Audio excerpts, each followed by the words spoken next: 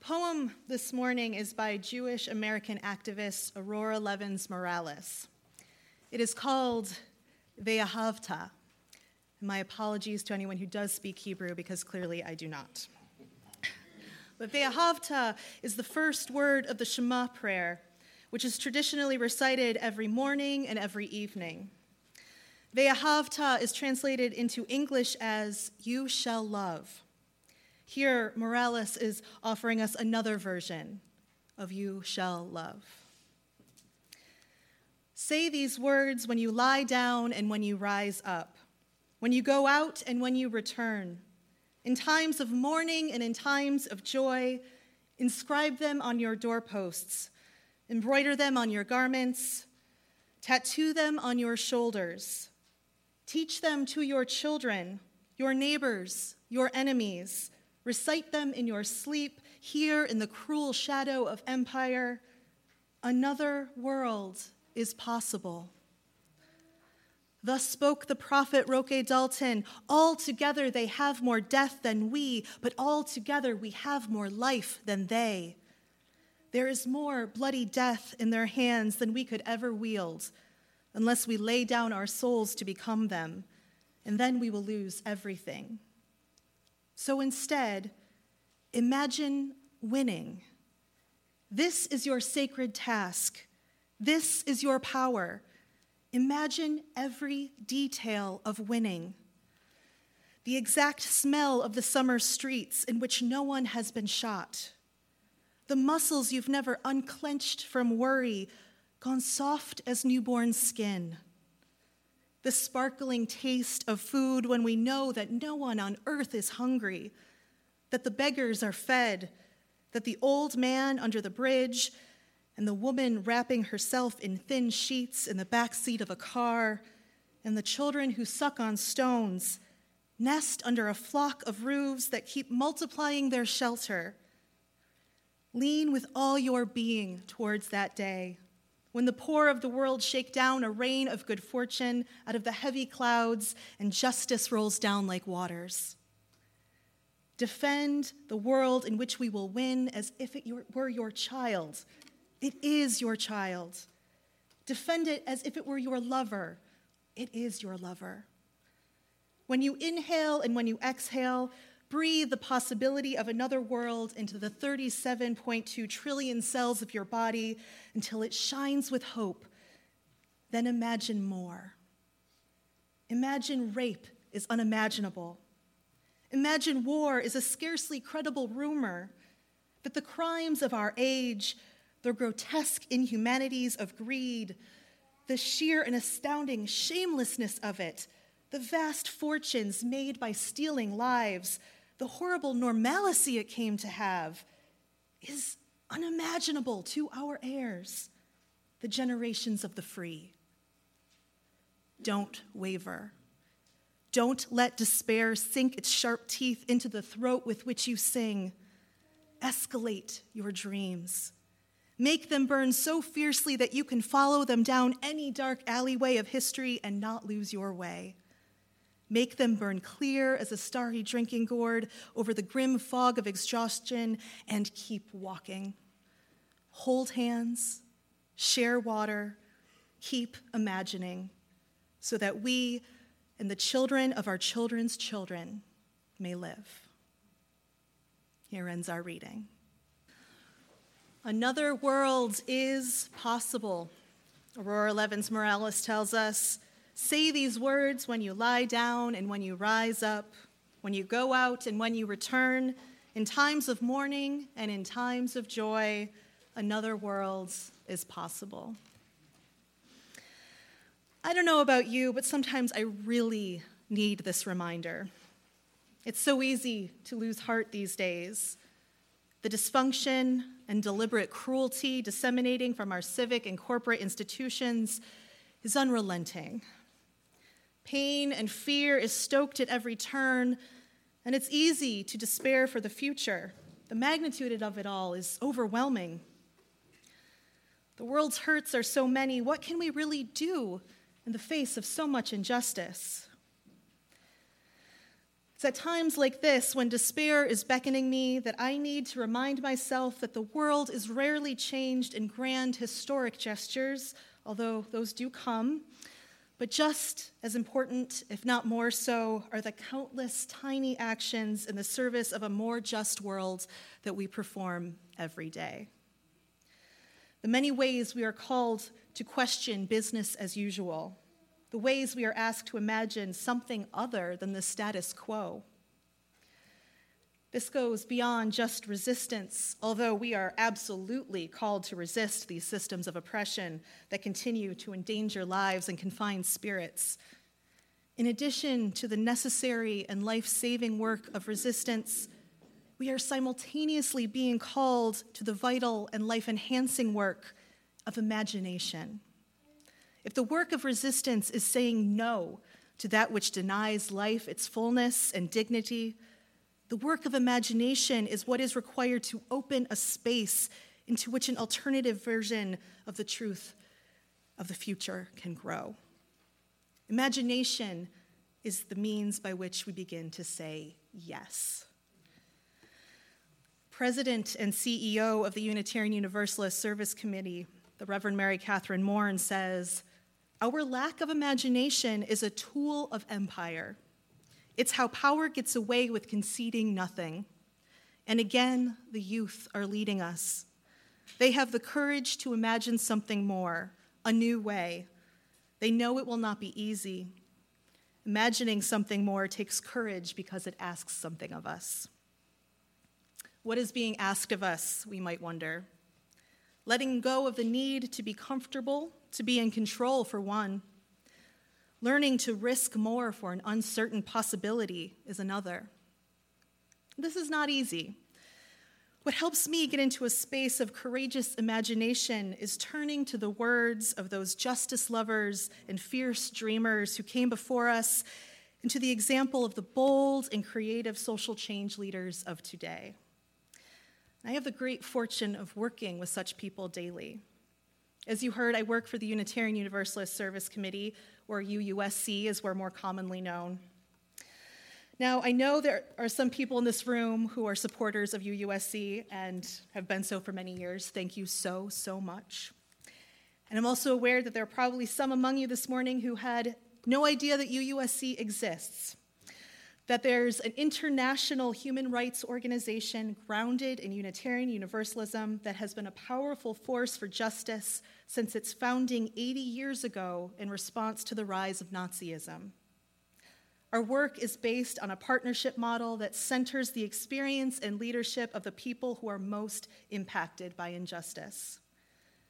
What we mean by partnership includes financial support we give in the form of grants to some of the scrappiest, most creative and courageous groups of people you can imagine, who are working for justice, often under very dangerous conditions. But we also support and flank their efforts in other ways. We arrange and fund convenings so people in similar struggles half a world away can meet each other and compare strategies and learn from one another. We do innovative research that bolsters our partners' claims with hard data and with powerful personal stories of what they're living through. Through the College of Social Justice, we bring delegations to learn from our partners and send volunteers with particular skill sets that our partners request. Over the past year, for instance, we've sent well over 100 Spanish-speaking volunteers to the border to help with the ongoing humanitarian crisis there. And we help educate and mobilize our members, people like you, to make more effective advocates and activists, whether by lobbying Congress in Washington or accompanying asylum seekers in their own communities. And this is what has brought me to you today, my friends. Our partners at the TPS Alliance have asked UUSC for help. Specifically, they've asked us to activate our network of supporters in Kentucky, and I'll tell you why that is shortly. So when they asked us to reach out to Unitarian Universalists in Kentucky, the UU Church of Lexington was at the top of our list. Your commitment to grassroots organizing and justice activism is seen and appreciated. Thank you. I had a feeling you would want to help, and my conversations with Brian convinced me that we were coming to the right people. So what is it that our partners at the TPS Alliance think we can do to help them? They want us to write letters to our U.S. senators asking them to provide a pathway to citizenships for people with temporary protected status, or TPS. TPS is a form of relief from deportation for immigrants who cannot safely return to their countries of origin. Since the Immigration Act of 1990, when Congress first designated temporary protected status, the United States has provided a refuge for people fleeing ongoing armed conflict or environmental disasters such as earthquakes and hurricanes in their home countries. Currently, most TPS holders in the U.S. come from the countries of El Salvador, Haiti, Honduras, Nepal, Guatemala, Nicaragua, Sudan, Syria, and Yemen. These countries have endured some of the most extreme violence against civilian populations and devastating natural disasters in recent decades. Many of the TPS holders from these countries have been building lives in the United States for years, sometimes decades. They have jobs and have bought houses. They've started businesses. They've fallen in love and now have children. They pay taxes. They are integral parts of their community. And in 2017, the current administration moved to cancel temporary protected status for people from Sudan, Nicaragua, Haiti, El Salvador, Honduras, and Nepal. This decision directly jeopardizes the lives of nearly 400,000 people living lawfully in the United States right now. An estimated 300,000 U.S. citizen children have at least one parent who is a TPS holder. Make no mistake, ending TPS is yet another form of family separation. Canceling this program threatens tearing these 400,000 families apart through deportation. These numbers are so big as to almost feel meaningless. That's why I shared the story of Maricela this morning, whose father was suddenly ripped away from her. And that's why after the service, we're going to get a chance to hear directly from some Salvadoran American teenagers whose families endure the uncertainty of the decision to cancel TPS every day. They share what it's like for them to never know if today is the day when ICE agents disappear their parents. No young person should have to face that kind of stress, nor have to wrestle with the decision of either trying to survive in the U.S. without their parents or be deported along with their parents to attempt to make a new life in an unstable country that they've never even visited before. For many parents who are TPS holders, this is their worst fear. Not that they themselves will be deported, but that their children will be forced to go with them to countries where young people are especially at risk for violence or death. Perhaps you saw the latest report by the Human Rights Watch that came out at the beginning of February. The report highlighted the dismal reality faced by migrants and asylum seekers deported back to El Salvador. Since 2013, Human Rights Watch says, 138 people who had been deported from the U.S. back to El Salvador were murdered. An additional 70 people were sexually assaulted or tortured upon their return. This is bleak. This is what folks facing the cancellation of their TPS status are contending with. After years of following all the rules, of having their paperwork in order, of enduring interviews by government officials and background checks every 6 months, of doing everything right, that they and their families might lose everything and be forced back into dangerous situations they fled from in the first place. But this is where we come in. The House of Representatives has passed legislation called the Dream and Promise Act of 2019, or H.R. 6, a bill that creates a pathway to permanent residency for people with TPS. But so far, H.R. 6 has not even come up for discussion in the Senate. Our senators need to hear that this issue matters to us, their constituents, as people of faith and conscience. And you, my Lexington siblings, have an especially important role to play in this fight because it is Mitch McConnell who decides if this issue, yes, boo. He decides if this issue will even make it onto the Senate's legislative agenda. He needs to know that people are paying attention and that we care. I hope many of you will stay after the service to learn more about TPS and to write some letters to Mitch. Another world is possible. Imagination can be a tool for destruction or creation. It took imagination to implement the family separation policies designed to deter people from seeking safety within our borders. It takes imagination to convince the American public that migrants are a threat to them, even though no facts bear that out. What gives me hope, though, is that imagination fuels human ingenuity and resilience, too. In the midst of so much greed and fear and cruelty, there are communities where abundant life resides. People who remember that we survive together or not at all. People who dare do not what is safe, but what is right. People who will say what is true and will not be silenced anymore.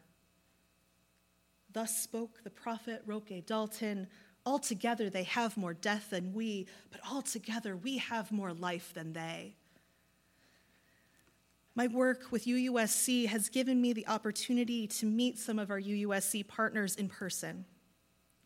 I've had the honor of hearing their stories of what they endured to come to the United States for the sake of their families, for their own lives. What stands out to me over and over is the imagination they needed, especially in the most dire of circumstances, to envision another world was possible for them, another life. I'm thinking of Carolina, who walked from Honduras to the Arizona border to ask for asylum. As a trans woman, she fled her home in fear for her life after her father tried to kill her. While her asylum case was pending, she was forced to stay in a U.S. immigration detention center for 3 years. When she was finally granted asylum, she met several other trans women who were navigating the same immigration system. Together, they formed a community called Casa Mariposa, which offers a safe place to stay and support for LGBTQ migrants in Tucson and in nearby detention facilities. I'm thinking of Miguel, a man who spent his life in the border towns of Nogales, Arizona, and Sonora, Mexico, who has witnessed during the last 25 years these towns go from being virtually indistinguishable from each other to having an enormous barrier of concrete, steel mesh, and barbed wire cut through his home like a wound. Miguel now gives tours of the barrier wall to visitors so that people who don't live in border towns can see what it's really like. From the armed guard towers to the families who gather for meals on a few gritty patches of bare earth on either side of the barrier to talk and share a meal. They can't touch, but at least they can see each other. And I'm thinking of the brave youth of the TPS Alliance who took their pain and their worry and created a play, a collaborative act of storytelling to share their experiences with the broader audience so that others might understand what is at stake for TPS holders in this country right now. It is their stories we will delve into after the service today. The work that Carolina and Miguel and the TPS kids are doing, the work that all of UUSC's partner organizations are doing, begin as acts of imagination, with the question, what would it look like if things were different? How can I help create that right now, right where I am? This is a question we can all ask. Another world is possible. As Unitarian Universalists, we want that world to be one that celebrates the inherent dignity of every human being, a world where everyone has a safe place to call home. And the good news is, my friends, we already have the tools we need to create it. We do.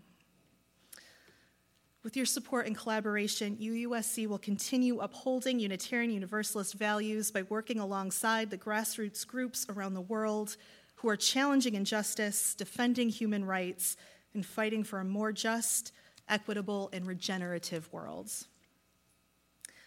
As the author and human rights activist Arundhati Roy tells us, another world is not only possible, she is on her way. And on a quiet day, I can hear her breathing. Please join me in saying amen.